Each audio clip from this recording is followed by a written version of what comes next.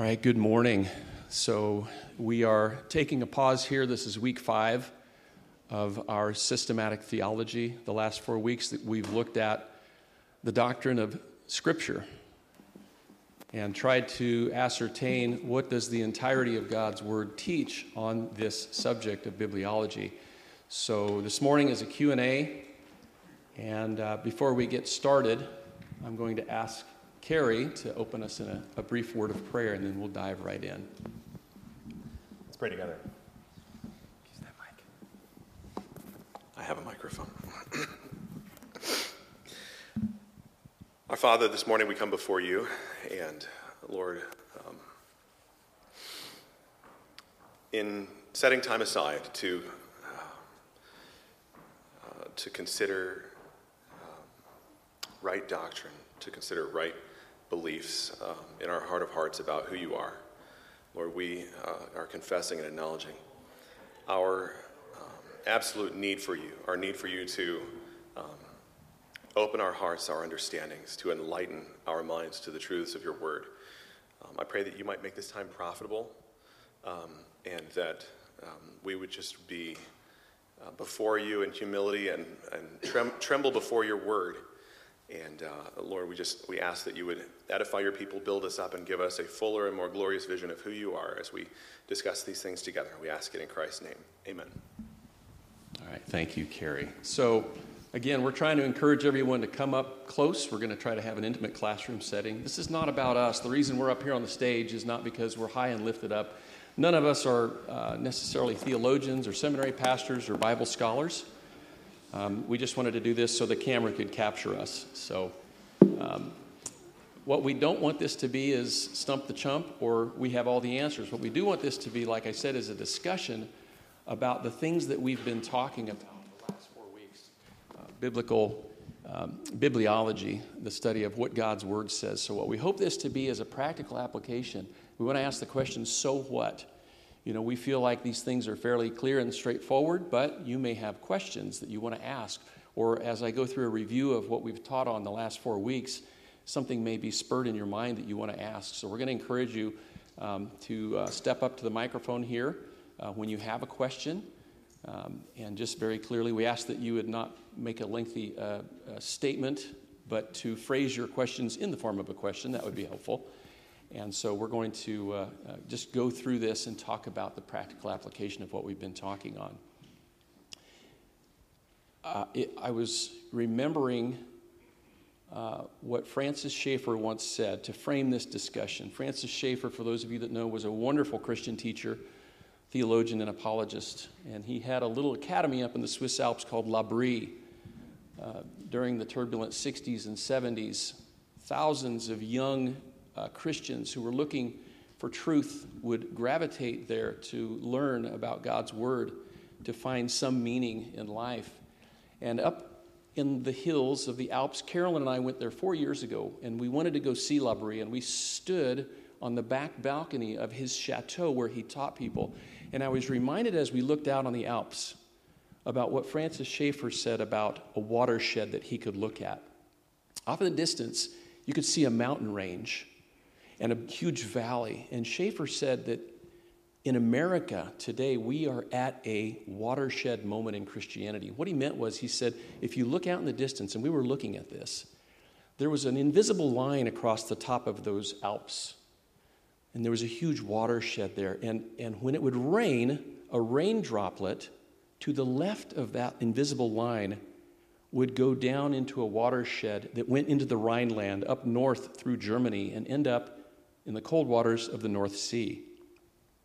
On the other side of that line, that watershed, a droplet that fell would go down into this other valley that would go south towards the Mediterranean and end up in warm water 1,000 miles apart.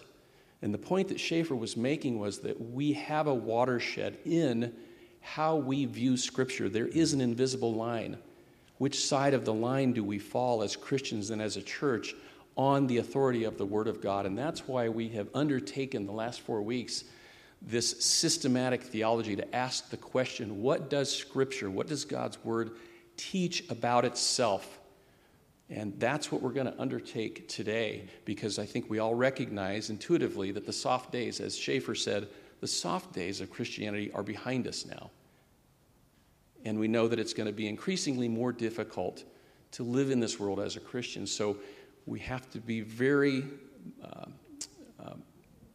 dedicated to drawing that line and understanding where the authority of Scripture is, and that we come down on the right side of that line. So with that as kind of an opening statement about what we're going to be talking about, let me very quickly review what we've gone through the last 4 weeks. And I'm just going to unpack very quickly what these men, and Stephen wishes he could be here, but he's teaching the youth group this morning. We'll just very quickly go through this, and hopefully this will spur some of the questions that you've had, and we encourage you to ask those questions. So, if I might, very briefly, in week 1, Stephen Parkin introduced us to the idea of theology, the study of the things of God. And more specifically, if you remember, he introduced the term systematic theology, which again asks the question, what does the entirety of Scripture say on any one given theme or topic? And then we dove into bibliology, which we've talked about, which is God's Word, the study of special revelation, which in week 2, Carey taught us. Special revelation, God's Word, in opposition to what is general revelation, what He's revealed through nature. And Carey introduced us to 3 new terminologies. Well, not new, but we discussed the inspiration of Scripture, that it's breathed out by God. God spoke to men that authored the Bible to record His Word in their own unique style and methods. Carey also introduced us to the concept of infallibility or inerrancy. Infallibility meaning not having the capability of being wrong. Inerrancy meaning factually not being wrong. And then also the idea of authority, that Scripture is the authority over all other authorities and sources of information. So that was week 2. And I'm sure we'll have some questions on those topics. Week 3, Stephen taught again on the clarity of God's Word, the fact that it's clear and understandable. You don't have to have a PhD or a master's in theology to understand the Bible for those that are picking it up and reading it. Also, the necessity that God's Word is necessary for salvation, and the sufficiency that God's Word is sufficient for our salvation. And then finally in week 4, J.D. spoke on the preservation of the Scriptures, the acts whereby God has preserved the books of the Bible throughout the years to give us His special revelation in the form we have it today. The canonicity, which is the church's recognition and acceptance of those books as Scripture, as God's inspired Word. And then finally, transmission and translation, how we came to have the Bible that we have today and the different translations. So, as an introduction, that should spur some questions. There are no dumb questions. Please ask your questions. You might spur somebody on to ask a question that they were thinking, or they may have the same question. So with that, we'll open it up. What's on your mind that we've talked about these past few weeks?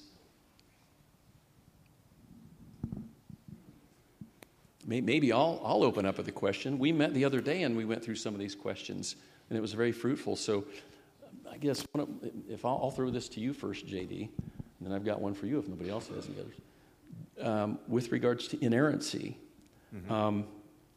why do we have to believe in inerrancy? Is that like a necessity in order to be a saved Christian? What's so important about that? It's a good question, and one that you and I have talked about in years past, and I've talked to other people about too.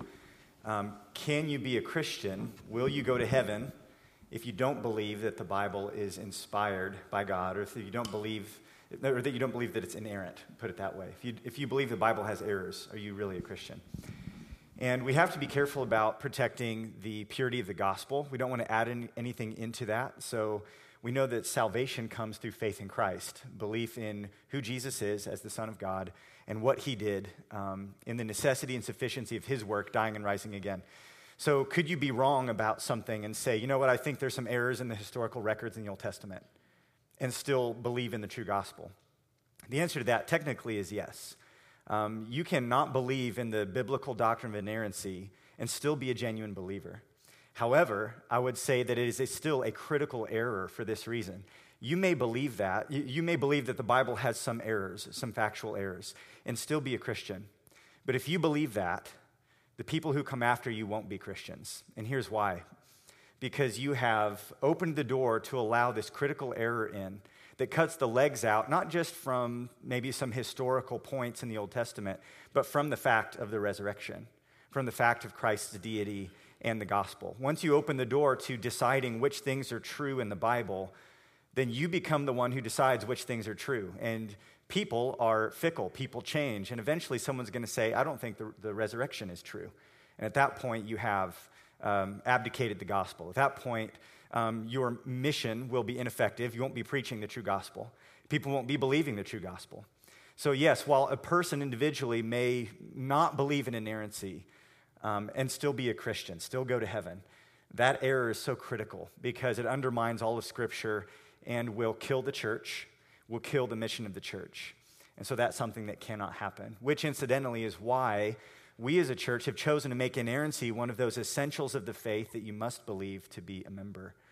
We recognize that it's not an actual component of the gospel, but it is so closely related and so necessary for the unity and the health of the church that we can't agree to disagree on that here. So we've determined to consider that as an essential matter of the faith. And really, Orthodox Christians for the ages have believed that the Bible is God's word and without error. So we're standing in good company there. So that's how I would speak to that. I don't know if you'd add anything to that on why it's so important to believe in inerrancy.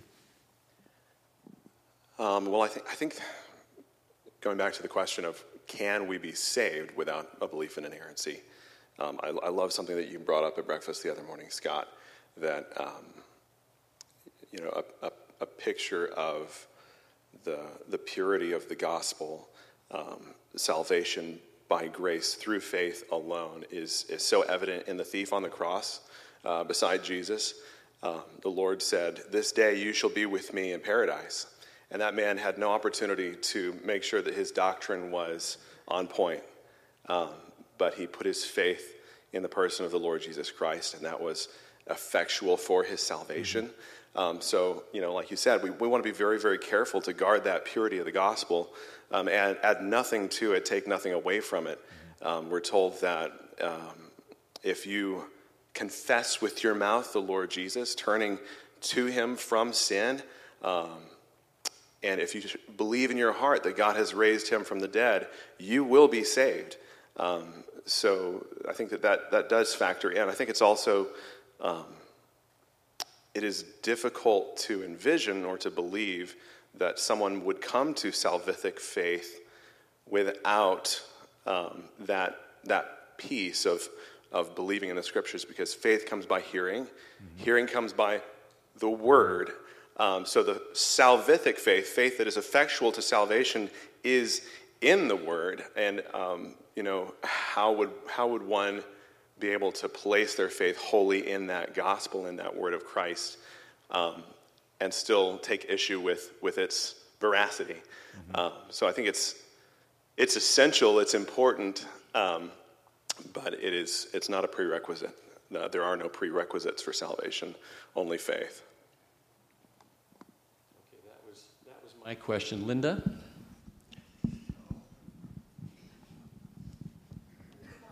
I hope this isn't dumb, but this is, you're talking about adding on to faith and taking away from the truth of Scriptures. It seems like there's a lot being said about the Enneagrams these days.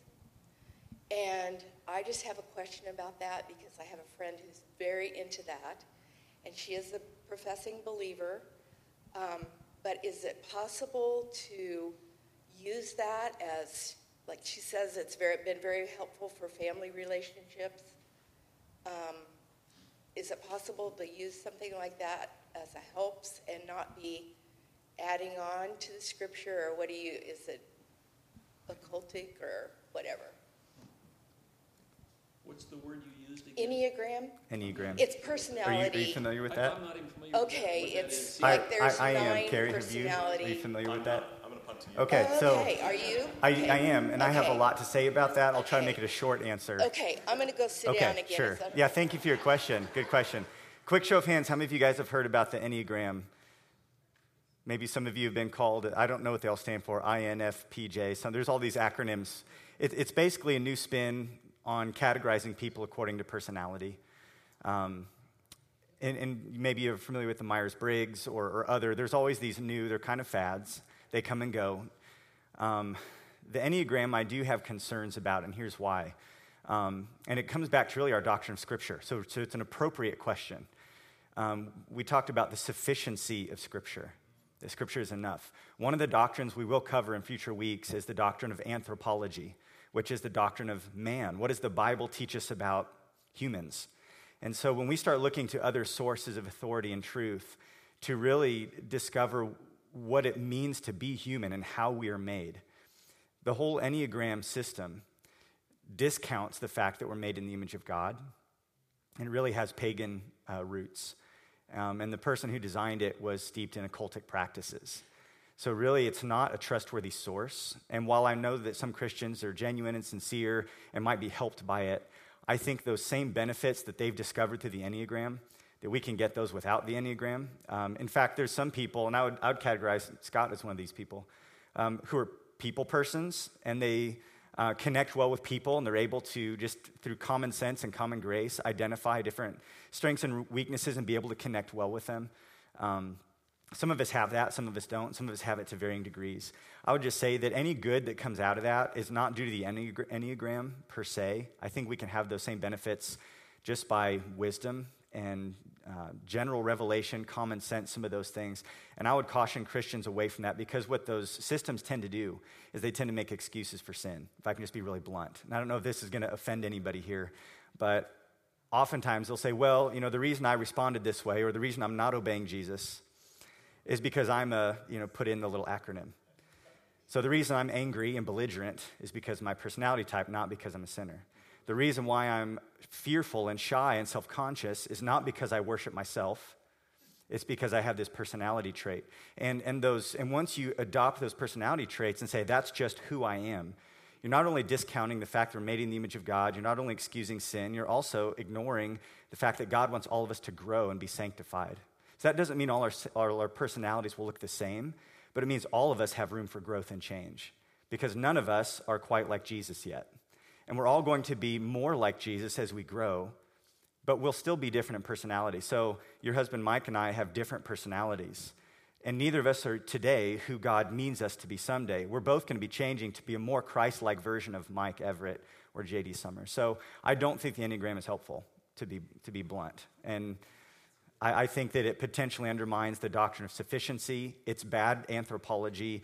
I think it discounts sanctification and makes excuses for sin. So I'm not a fan. So I don't know if I made anybody angry, but you asked, and that's my input on that. Good question. And now Carey and I now know what that is, so thanks for that. Adam? So C.S. Lewis wrote Reflections on the Psalms, and he talked about the imprecatory Psalms, and he was like, David is here, he's just sinning, and we're supposed to take these imprecatory Psalms as an example of somebody whenever they go too far. And I just wanted to know what you guys think about the imprecatory Psalms. I've never heard of any of the imprecatory Psalms preached on before, so I've always been a little confused. But it seems to me like they're not sinning. It seems like they're not an example of somebody sinning to me. So I'm going to ask our worship leader about the worship book of the Bible, the Psalms, who just taught us Psalm 2, which talks about God in heaven laughing and crushing his enemies with a rod of iron. So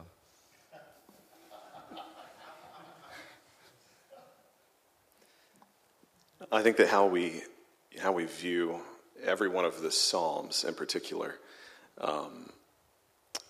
is going to be informed by how we view the Scriptures as a whole, and how we view the doctrine of inspiration. So it's not that the Scriptures don't have record of men and women acting in sin, but those always exist in a narrative form. The Psalms exist as a collection of worship songs. And as such, they, having proceeded from God, because we affirm the doctrine of inspiration, he is the original source of these scriptures, then we have to believe that he is revealing something about himself and who he is and how he desires to be worshiped in these worship songs. So I would say that anyone who looks at the imprecatory Psalms and sees David calling for justice, calling for judgment upon sin, upon the wicked, and says, well, that can't be congruous with who God is failing to interpret those passages with an eye on the whole of Scripture and on who God reveals himself to be throughout the Old and the New Testament. He's a God of love and of mercy, absolutely. He is also a God of justice and judgment, and who pours out his wrath on the wicked. He is long-suffering, but there comes a point where he says enough. And so I think that, if we inform our understanding of those imprecatory Psalms with sound doctrine, solid understanding of inspiration, that this is from God, it's an expression of who he is, it proceeds from him, and this is how he desires to be worshipped, then I think it's very difficult to look at that and say, well, this is wrong. I don't know if that answers your question. I would add to that, I really have appreciated and enjoyed much of C.S. Lewis's writings, his children's books, Narnia series, one of my favorites, and some of his other works as well. I quoted him last week in the sermon, talking about the goodness of the law, that you're fumbling around through the mush and the muck, and then you finally arrive at something solid, and it's good. So I appreciate him and have learned much from him, but at the same time, he was pretty wacky theologically. He had some weird different views that we wouldn't agree with. So just because we can benefit from some of what he says doesn't mean we agree with everything he says. And his view of the Psalms is deficient. It's not correct. And I agree with everything Carey just said. And as Carey was talking about, who God is, that's really the focus. So Psalm 11 says, "The Lord tests the righteous, but his soul hates the wicked and the one who loves violence." That's who God is. That's what God is like. He's just. And it's good for him to hate wickedness. And so then David prays in response to who God is, "Let him rain coals on the wicked, fire and sulfur and a scorching wind shall be the portion of their cup. For the Lord is righteous, he loves righteous deeds, and the upright shall behold his face." So I agree with Carey. For us to love God is to recognize who he is in his totality. And then for our hearts to be aligned with his. So I think when we go too far is when we take vengeance into our own hands. So vengeance is mine, I will repay, says the Lord. The psalmist recognizes that. Says vengeance belongs to God. I'm asking him to do that. And that is fully in keeping with his person and with his will. So we have to be careful that those don't become our favorite psalms that we pray against anyone who ever annoys us to the slightest degree. There is, I think, a sense of wisdom to recognize, the Lord delights in mercy. And so we should as well. But there's also a time for justice. And there is a time where that's appropriate. And it's even appropriate for us to ask for that at times. That's a small answer to a deeper question. But good question. Great question. These are fantastic. We hadn't even anticipated these first two questions. So I can't wait to hear what else you've got. Up in the balcony, Michael Dietzel.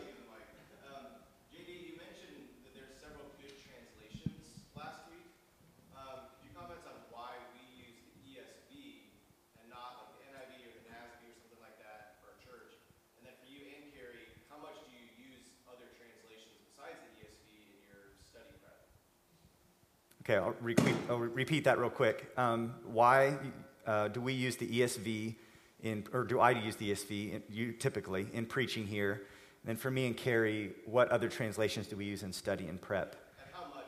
And how much?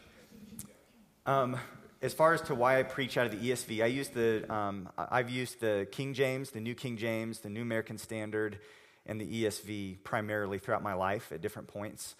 And I started using the ESV in 2010, and that was largely because at the church I was at, and I was starting to preach there, that was what many of the people had. So part of it was just a practical thing. How many of you guys have an ESV with you today? Raise your hand if you have a different translation with you today. Okay, so probably 80% of the people, or 90%, have the ESV. Some of that's maybe because, that's what I'm going to be preaching out of. But I do think the ESV is one of the best balances today of literal and transparent to the original text, but also it flows and has good literary quality to it. The New American Standard is maybe more literal in some places, but I don't think it has the same literary beauty and flow to it. So I think the ESV reads a little smoother, and it feels more familiar to those of us who are maybe used to the King James and the New King James, just because it follows kind of the same flow in terms of the phrases and things like that. So I think the ESV is highly literal and highly readable. And so that's why I choose to preach out of that, because I want both of those things to be present in the sermon. I do reference the NIV and the New American Standard regularly in my study, probably on a weekly basis. So I don't know if you want to add to that. So I would say that I love using the ESV because it does seem like JD said, it's kind of the best of both worlds, because there's an accuracy and a adherence to original languages that you see in the ESV that's not there in a number of other translations. But I do definitely love to use some other tools when I'm prepping to teach. So what I typically will do if I'm trying to get a sort of more comprehensive view of how a passage is translated in other texts is to pull up like an interlinear tool that has ESV, NIV, NASB, King James together. And it's really kind of informative to see those side by side sometimes. So I do love the New American Standard Bible just because it's grammatically very close to how the Greek kind of falls out. It can make it a little bit clunky when you're just reading it aloud because it's structured a little bit differently than how we would typically say something. But it does help if you're looking at the original languages, at the Greek, to use the New American Standard Bible. NIV is I love for sometimes more kind of poetic, creative reasons. It tends to be have a little bit more of a dynamic equivalence approach. But if you're wanting to get more of the sometimes feel of a passage, the NIV can be a great translation for that as well. And then all of my scripture memory is about 95% in the King James, so it's never going away. If some of you guys are interested in translations and language and things like that, but maybe you don't know Hebrew and Greek, which is going to be most of us, another translation I'll throw out there, which is kind of interesting, is called the New English Translation, the NET, the NET Bible. And it's free online, and they have the complete, there's like a study Bible, but the notes are all translators' notes. So the notes aren't interpretive comments like you'd have in the MacArthur Study Bible or maybe the NIV Application Study Bible or the ESV Study Bible. All the notes are translators' notes. So you'll have a verse, then there'll be footnotes on that verse that speak to, here's why we translated it this way. Here's 2 other ways it could be taken, but we chose this option. So if you're interested in just interacting with the text, the New English Translation, the NET Bible, is a modern translation that gives you all of the study notes. They had this translation committee and this process that through the years, and it was an open process, they took feedback and almost crowdsourced questions and insights from different scholars and pastors, and then they basically documented their translation process into the form of study notes. So if you're really into this kind of a topic, some of you guys, your eyes are glazing over and going, you know what, I got my Bible and it's a good one, I'm not worried about all this. But some of you guys really like this. Check out the NET Bible. You can find that for free online. They also make print versions, and I think I've recommended it to, I think Diane and I have talked about this before at one point. The NET Study Bible has all the notes, the translator notes, which is just interesting and helpful.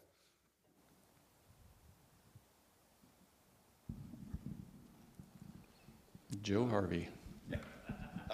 First of all, the class is wonderful, and it's like I think we're all really thankful that you guys are taking us through the doctrine of the Bible.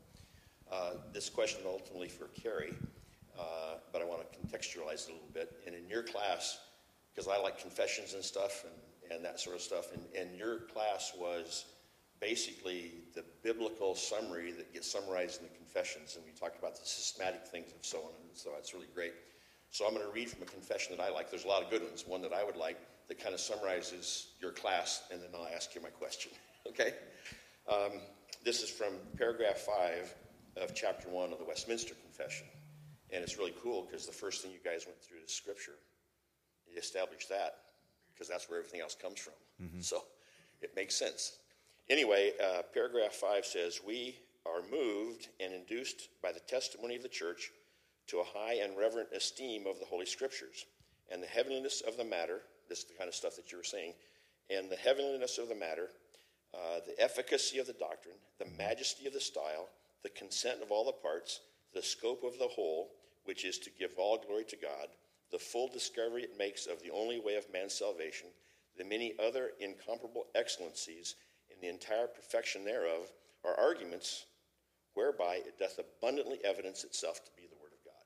Mm-hmm. So here's my question for you. Having said that, how come not everybody believes?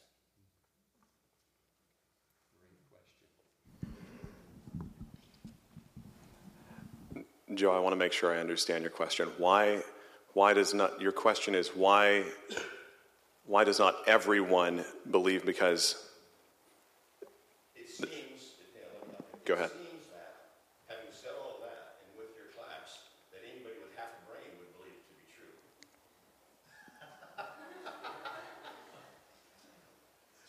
So my question is, if it's self-attesting and harmonizes so perfectly, right? Why doesn't everybody believe it?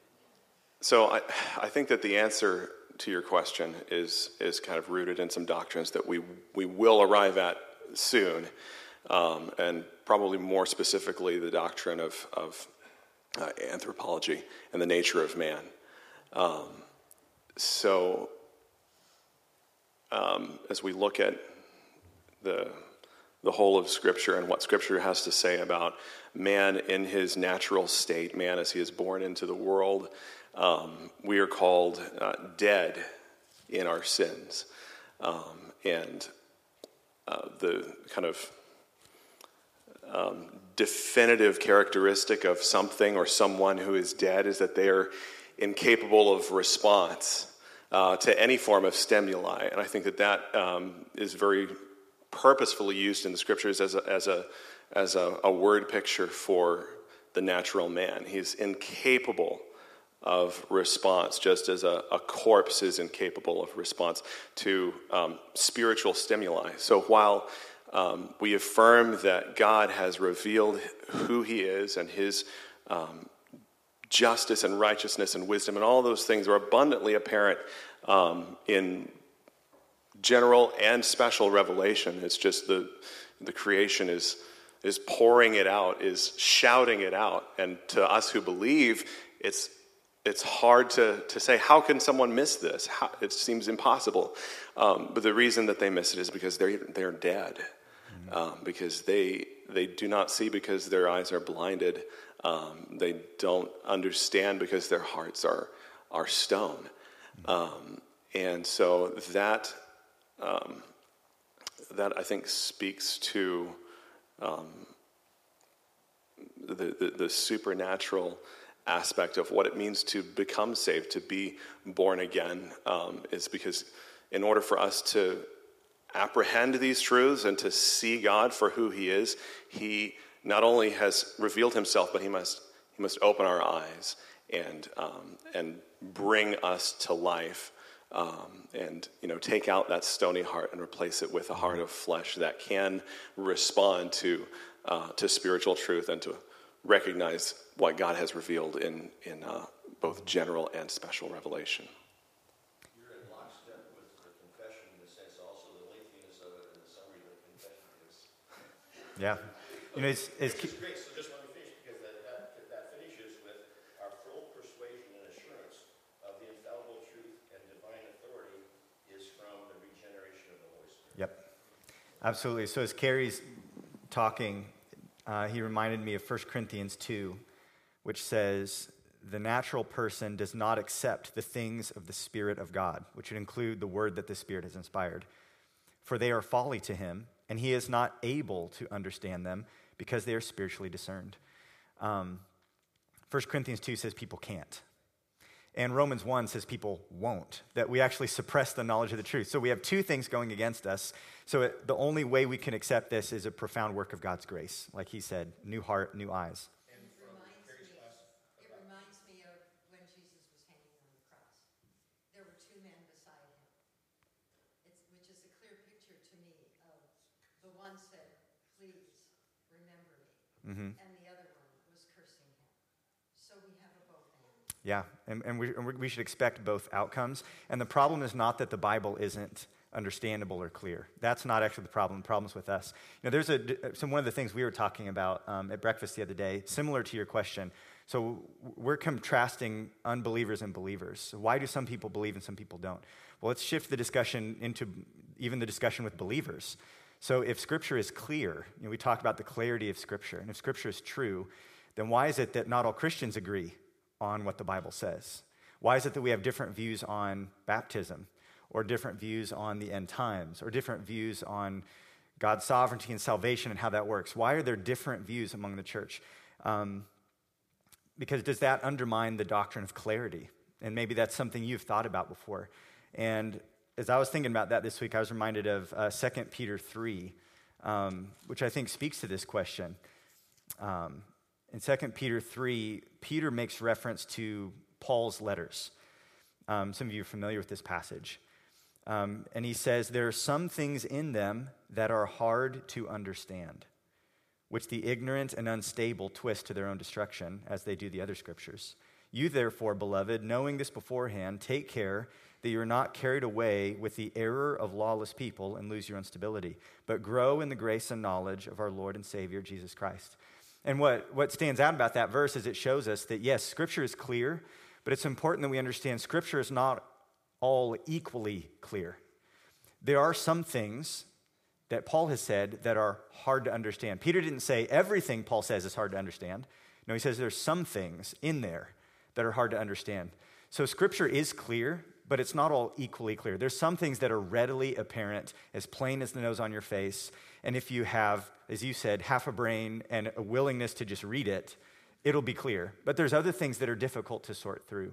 So when we say that Scripture is clear, we're not saying it's all equally clear. But that doesn't mean that we can't come to understand them. Peter exhorts these people. He says, you therefore, beloved, knowing this beforehand. Knowing what?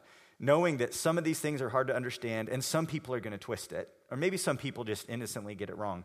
Knowing this beforehand, we need to take care. We need to be careful in interpreting Scripture. Yes, we believe it's clear. We believe there is meaning there to be had. We don't just throw up our hands and say, oh, it's just too hard. No, he says, grow in the grace and knowledge of our Lord and Savior Jesus Christ. Growth in knowledge, growth in seeing more of what is there to be seen. So not all Christians agree on what Scripture says, but given enough time, enough humility, and enough holiness, we would, which means one day in heaven we will. One day in heaven we will all agree and understand. So I think I'm bringing up this question because it's similar to the one you asked. Why don't all Christians believe? Does that mean it's not clear? Well, some things are not as equally clear as others. It takes more work, more effort, and more time. But we believe that the meaning is there and can be found. So, would you say that to affirm the doctrine of inerrancy, that may not mean you're not saved if you don't affirm that, like you said before. But to what degree would you think agreeing to inerrancy has to do with the maturity of the Christian? So the question is, to what degree does believing in inerrancy have to do with maturity? I think a lot, because it's a matter of faith, and there's no such thing as a mature Christian who is weak in faith. So I do think it speaks to maturity. Sorry, that's a little bit of a rabbit trail. I'm burning up all our time, but I should probably give it back to the moderator. Still got about 7 minutes left, so encourage any other questions before we close here.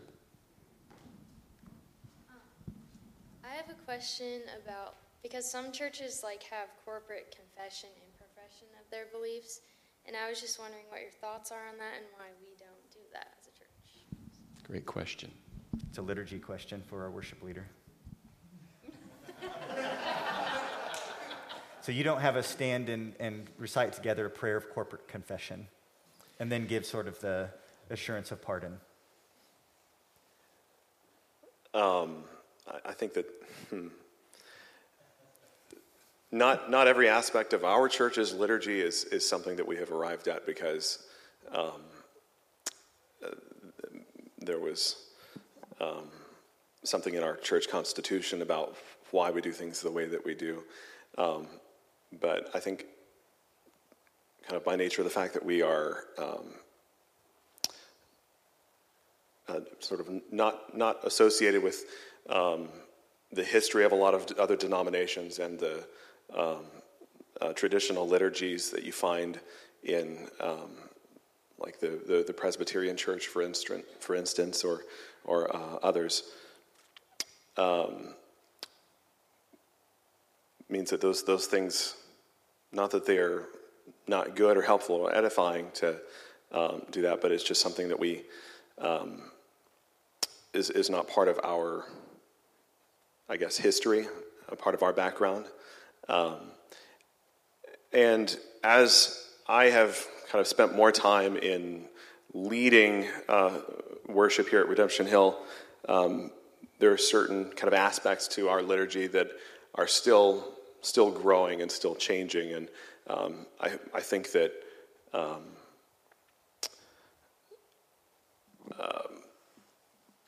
reading aloud scriptures together is something that we desire to do more. We're now in the process of kind of adding in more psalms to sing, and so there may be a place for corporate confessions, or confession isn't the word that I'm looking for, but affirmations of doctrine together. And that was a really convoluted answer to an excellent question. So, but we're growing. And I would just add to that, I think the question you're asking is one of form. And I would respond to that to say, I think the substance of that is still here. So on a weekly basis, if you participate in worship here at Redemption Hill, there should be an acknowledgement and even an expression that we believe we are sinful people who, apart from Christ, cannot draw near to God. We don't do that in a formalized confession. We don't set apart, okay, here's this one moment in the service where either someone from the front or we collectively are going to say this. But the substance of that is woven throughout in our prayers, in our songs. I think if you look at the songs that Carey picks, like I think of one of the songs we sing is an older hymn text, Not What My Hands Have Done. It says these filthy hands are raised, or these guilty hands are raised, filthy rags are all I bring. That's a confession. But I have come to hide beneath your wings. These holy hands are raised, washed in the fountain of your grace. And now I wear your righteousness. That's the assurance of pardon. So those things are in our prayers, in our songs, in the scriptures that Carey reads. They're in the sermons. So those sorts of things, you're asking a question about form. Form is not essential. Form is not anywhere dictated in Scripture that it has to be done in a certain ritualistic sense. There's freedom to do that. I don't think there's anything wrong with that, and there's a lot of good in that, like Carey said. But we're also not sinning or in error if we fail to structure it the same way. But the substance needs to be there. The substance still needs to be present. If you can come to church here and not be confronted with your sin and not be assured of pardon through faith in Christ, then something's missing for sure. So, good question. We've got about 2 minutes left. Are there any final burning questions? We'll take one more question. We'll try to be brief so we can end on time. My wife, Carolyn. We talked about the sufficiency of Scripture, and there's other churches that have the Apocrypha or whatever. Apocrypha. They have the books of Jubilees. Those. So one, why do they think that those are appropriate to study, and they weren't included in the canon that we were originally given? I know you gave some, requirements for what was included in the Bible, but also, then is it a danger to study those? Yeah. And now you have 1 minute left. Okay, good question. Good question. The short version is this. They failed the tests for canonicity in terms of authorship, coherence with the rest of what Scripture teaches, and they weren't accepted by the early church. The reason they were accepted later is tradition, and especially in the Roman Catholic tradition. So they had popes and councils that decided we should include this. And we don't recognize that as an authority. We don't recognize papal authority here. In terms of how should a Christian approach those, is it dangerous to read them? No, it's not like if you read those things, it's going to somehow infect you, unless you think that it has authority.